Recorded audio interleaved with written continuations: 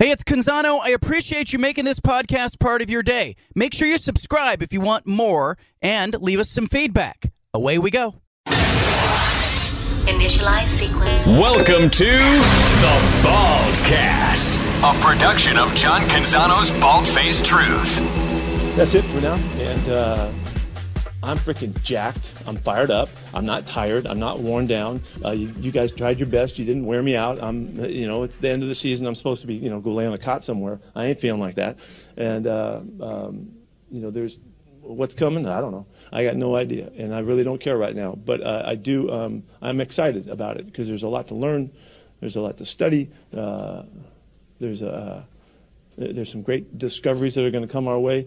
And as my all-time mentor Bud Grant said, not in so many words, there's rivers to wade, there's waves to catch, and there's mountains to hike. And it wasn't exactly how Bud said it, but I get it. And that's some cool stuff that we're going to do here. And I look forward to all that.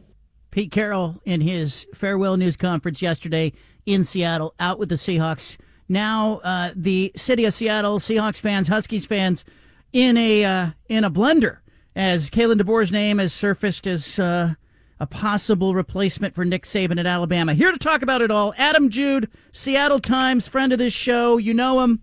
You love him. Used to work in Eugene, used to work in Portland. Adam, thanks for making time. What has it been like in the last 24 hours there? Oh, my gosh. Just think about the last, 72, 100 hours around here, from the highest of the highs for football fans here. The Huskies, Monday afternoon preparing to play Michigan in the national title game. Lowest of the lows, they walk off the field there in Houston, dejected, obviously, falling short there of winning their first national championship in 32 years. And but, the perspective of that, if you're a Husky fan, obviously a tremendous season. You got a young, exciting, up-and-coming coach and coaching staff. And then all of a sudden you turn 36 hours later and there's such an overlap, of course, with Husky fans and Seahawks fans, and sort of the stunning news yesterday, Pete Carroll is out. We started to get some rumblings of it, started to get hints of that feeling on Tuesday night, but for it to really happen Wednesday morning was certainly a shock to the system, I think, for just about everybody here in Seattle. I really thought Pete had kind of earned that, that opportunity to go out on his terms whenever he felt it was right. And, for him to effectively get fired, I mean, that's really what happened. Again, just really, really a shock to the system for everyone here. And still kind of processing it, to be honest. He's such an institution up here. It's such a great run at USC. You think about all the success he had there. He's been here in Seattle even longer, and I would argue the run here, to do it in the NFL, to do it with the cast of characters that he's had to run through over the last 14 years. I'd say it's even more impressive than what he was able to do at USC, just because of the stakes and because of the to do it at the highest level here. So it's an interesting time here in Seattle, and all of a sudden, again, you turn around yesterday, and as you mentioned, Kalen DeBoer now right in the thick of the Alabama coaching search too. Obviously, just a ton of rumors. You're trying to separate fact from fiction at this point, but that's just where we're at in the early stages of this Alabama search, and it makes a ton of sense that Kalen DeBoer, given the success he's had not only here in Seattle the last 2 years, but every stop he's ever been in, his name's going to be at the forefront of every coaching search, whether it's the Seahawks or whether it's Alabama here going forward. So fascinating time here in Seattle, that's for sure. Drilling down on Pete Carroll, I mean, you hear him talking there about the energy, the enthusiasm. He never looked like a guy who was ready to go. How did the firing go over with fans? Or are there a faction of fans upset about this? Did people think, it's the right move, but they handled it wrong? What's the general sentiment that you're hearing? Yeah, that's a right question, and I love that you just played that clip, too, leading into this, because that's quintessential Pete Carroll, isn't it? Like, he's 72 years old, but he might be the youngest 72-year-old that's ever lived. I mean, he's perpetually in the mode of like a kindergartner who just had their first, piece of cotton candy.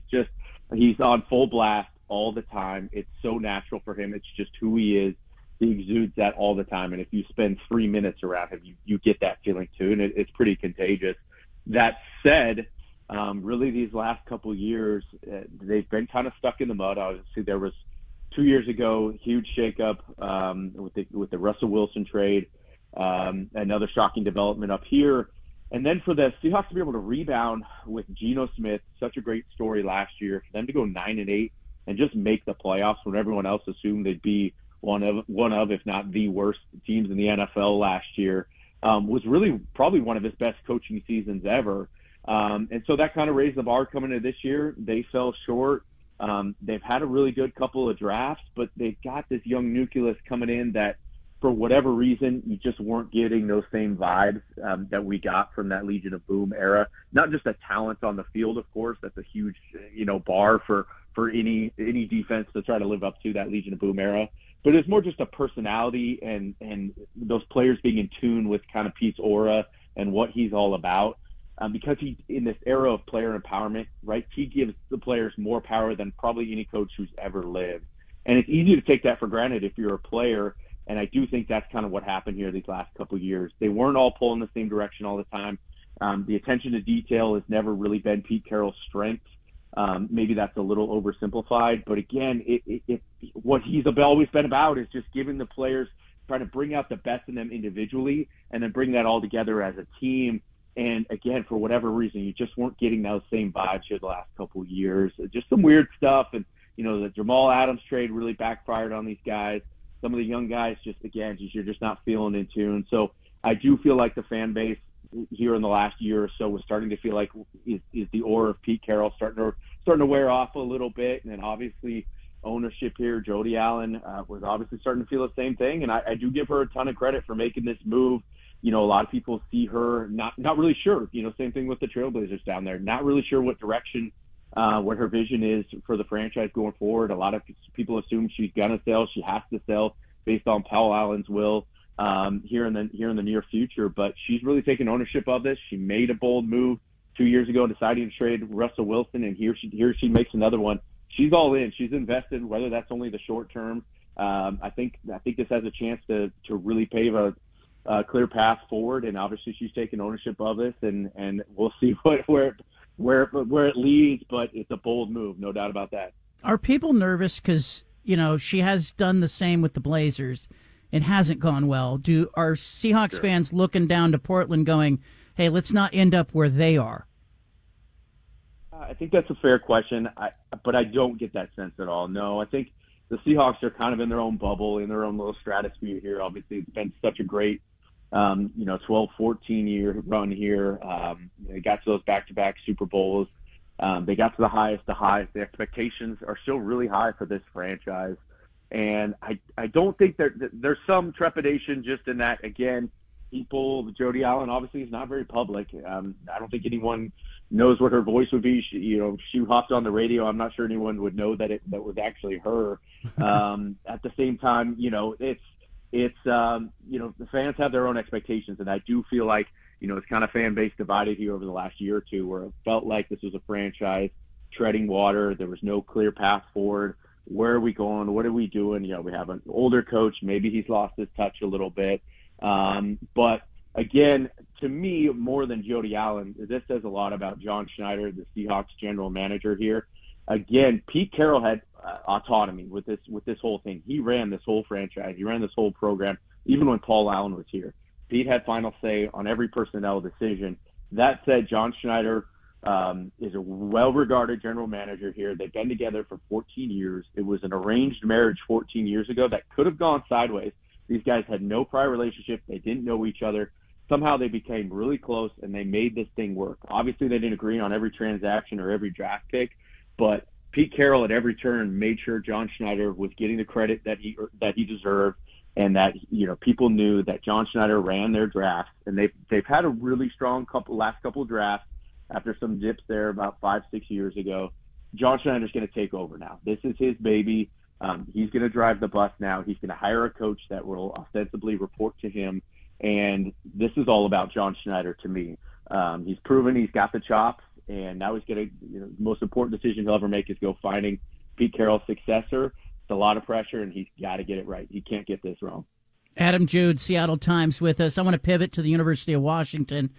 As the Seahawks are looking for a coach, the Huskies are hoping they don't have to.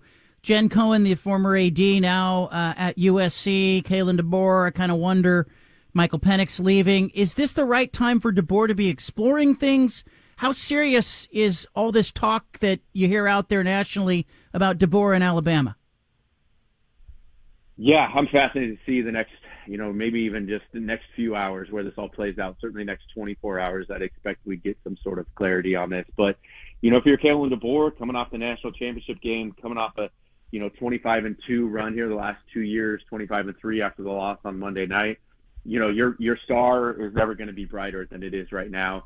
He made, $4.2 million here this year at UW, the best bargain in recent history in college football.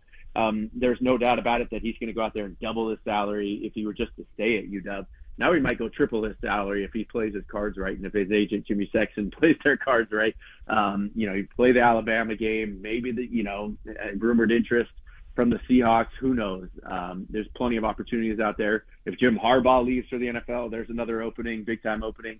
Michigan would be crazy not to at least explore DeBoer as well. His name's going to be out there for the next couple weeks as the coaching carousel really picks up steam. And so ultimately, where does that leave him? I don't know. I don't have a close relationship with DeBoer. I'm fascinated to see what happens. He was only at Fresno State for 1 year, jumped over to UW. If he wants to get to the top, if he wants to have a chance to win a national championship, compete for a national championship every year, he should probably go to Alabama. At the same time, he has no ties. He's never really recruited in the South. He's kind of a, under the radar, low key, Midwestern type guy. How will that personality fit in the SEC? I think that's a really fair question. And if you're Greg Byrne at Alabama right now, that's probably your big question. Is that personality, is that, sort of soft-spoken type guy really going to fit with the culture in Alabama and go up against, the cutthroat world there in the South? I don't know, but I do know Kalen DeBoer can coach, and he can probably coach wherever you land him, wherever he drops in at any stop in the country. And so I'm fascinated to see where that all shakes out here in the next day or two. Is there any kind of synergy between these two jobs? Meaning, if DeBoer leaves, is Pete Carroll a candidate at Washington? Is DeBoer a candidate with the Seahawks? Like, could they trade jobs? just flip spots. I don't see it happening, but that's really fun to think about. That's the fascinating part too of Pete Carroll, and he was talking yesterday again. I'm not tired. He came out and said it. I don't think he'll ever be tired. He'll be on his deathbed and he'll probably pop up. I'm not tired, guys. I got one more run in me. Who knows? I mean, I think Pete Carroll's going to take a week or two here, kind of catch his breath, figure out what just happened, and then he'll probably get right back on it. The Seahawks, Jody Allen, I think they tried to do the respectful thing yesterday in the announcement. They tried to do the classy thing and say, it wasn't a firing. They never used that word, or we've parted ways. They just said he was no longer going to be the coach, and they'd like him to stick around in an advisory role. I just don't know if that's Pete Carroll's, MO. That's just not who he is. He's not destined to be ever in the background and just advising someone. He's got too much energy. He's got too much history. He's got to be out there out front. So whatever prominent job is out there, I could see people linking him to him, whether they're just throwing crap against the wall just to try to get some clicks. You never know. But I do think he'll be intrigued to kind of see what's out there and see what opportunities he might be able to land, because in his mind, he's not done yet. And I think he's going to explore some opportunities and see what he can get. What kind of coach do the Seahawks need? That's a great question. And again, with John Schneider running this thing and the great relationship he had with Pete Carroll the last 14 years, they have a culture here, and that word gets thrown around and overused a lot. But the Seahawks, for about 90% of the NFL, are really the envy of just about everybody, because they had a culture here with Pete Carroll that was unique, that was different. That players wanted to come here, and then they'd come here and be like, "Oh my gosh, this really is different. I love playing for this guy. I've never had so much fun playing football." We'd hear that over and over again, to the point where, again, it just kind of got cliche, and you roll your eyes a little bit at it at times, but it was true, with so many different guys saying it over the years. So to me, I think they're going to look at a guy like Dan Quinn, who's been in the system here, coached that Legion of Boom defense, is a lot like Pete Carroll in a lot of ways, a defensive first guy with a lot of energy, a lot of respect from the players. And that's why that was the first name you saw yesterday. Dan Quinn, former Seahawks defensive coordinator. He's the Cowboys defensive coordinator right now. Him and John Schneider have a close relationship. And again, I think it would allow John Schneider to step up as sort of the president of football operations and really kind of take charge of the football side of things and let Dan Quinn take charge of the coaching end of things. That said, there are other intriguing guys out there too. The Seahawks have to look at some offensive guys as well. You look at, the Rams and the 49ers and the offensive coaches that are kicking their butt year in and year out here. Maybe the Seahawks decide, you know what, we can't stop them. We got to keep up with them. And I think that's an option too, to find the next up and coming young offensive mind and really lean into that and kind of pivot a little bit. But ultimately, I think they're first going to look at a guy like Dan Quinn, just kind of keep the momentum going with what they've had here the last decade plus with Pete Carroll, and kind of keep those similar vibes going here. Adam Jude, Seattle Times, get back to work. Somebody may have been fired or hired while you were talking to me. I appreciate you, man. I'll be refreshed in Twitter, that's for sure. Thanks, John. Good to see you. All right, there he goes. Taking the temperature in Seattle. We'll unpack that, plus give you the latest. Dan Lanning coming up at 4:20. I want you to text during this commercial break. Text a friend, text a Duck fan, text a casual observer, and say, hey, catch Lanning on the BFT 4:20 coming up. No 2 days are ever the same. My days are like fingerprints. Somebody asked me today, what's a typical day for you? Well, I wake at about 5:30. Help get the kids, especially the 7-year-old and 9-year-old, kind of going. 7-year-old in particular.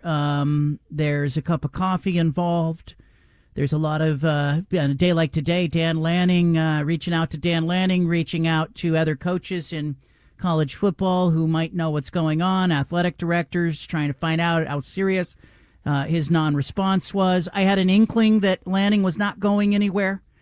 Not doing anything. I had an inkling that he's committing to Oregon. He was going to be with the Ducks. He said that. I believe him when he said it. Believe him even more now. Did reach Dan Lanning directly at about 7:30, and he told me something coming at 9 a.m., and he left it there. And I took that to mean he was probably staying, because you don't say 9 a.m. and then you get a bunch of leaks in Alabama. He's gone. So when nothing, it was like 8:55. I tipped Steven off. I said, hey, Steven, something coming maybe at 9 a.m. involving Lanning. But my hunch was he was staying, and he was going to triple down, I guess, on his desire to let people know he was in. Then obviously 9 a.m. came, and there was a little announcement in the video, and I got cracking writing and posted a column at johncanzano.com. I encourage you to check it out. It's kind of on the business of coaching, the changing landscape of sports, and Dan Lanning's, is it time to believe Dan Lanning when he says he's not going anywhere? Like, is it safe to believe, if you're an Oregon fan or an Oregon State fan, for crying out loud, is it safe to believe these guys? And so wrote that column, posted it, promoted it on the socials. If you follow me on Instagram or TikTok or Facebook, you saw that promoted. Then jumped on a call with the big boss man in the radio world, the president of the Portland market, Robert Dove, welcoming him to the fold. Known him for 17 years.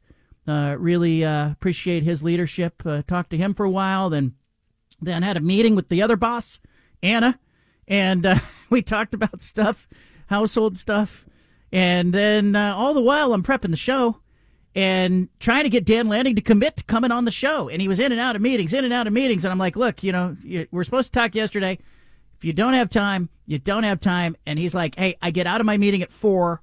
And I said 4:20. He said, done. Dan Lanning coming up at 4:20. Then I said, you know what? We need somebody else. We need somebody in the Seattle market to speak to this Kalen DeBoer nonsense. Or is it? Adam Jude, Seattle Times, you just heard him. Great stuff. Appreciate everybody who listens to the show, but what you should do, because we're in this together, is let somebody know Dan Lanning's coming on the show at 4:20.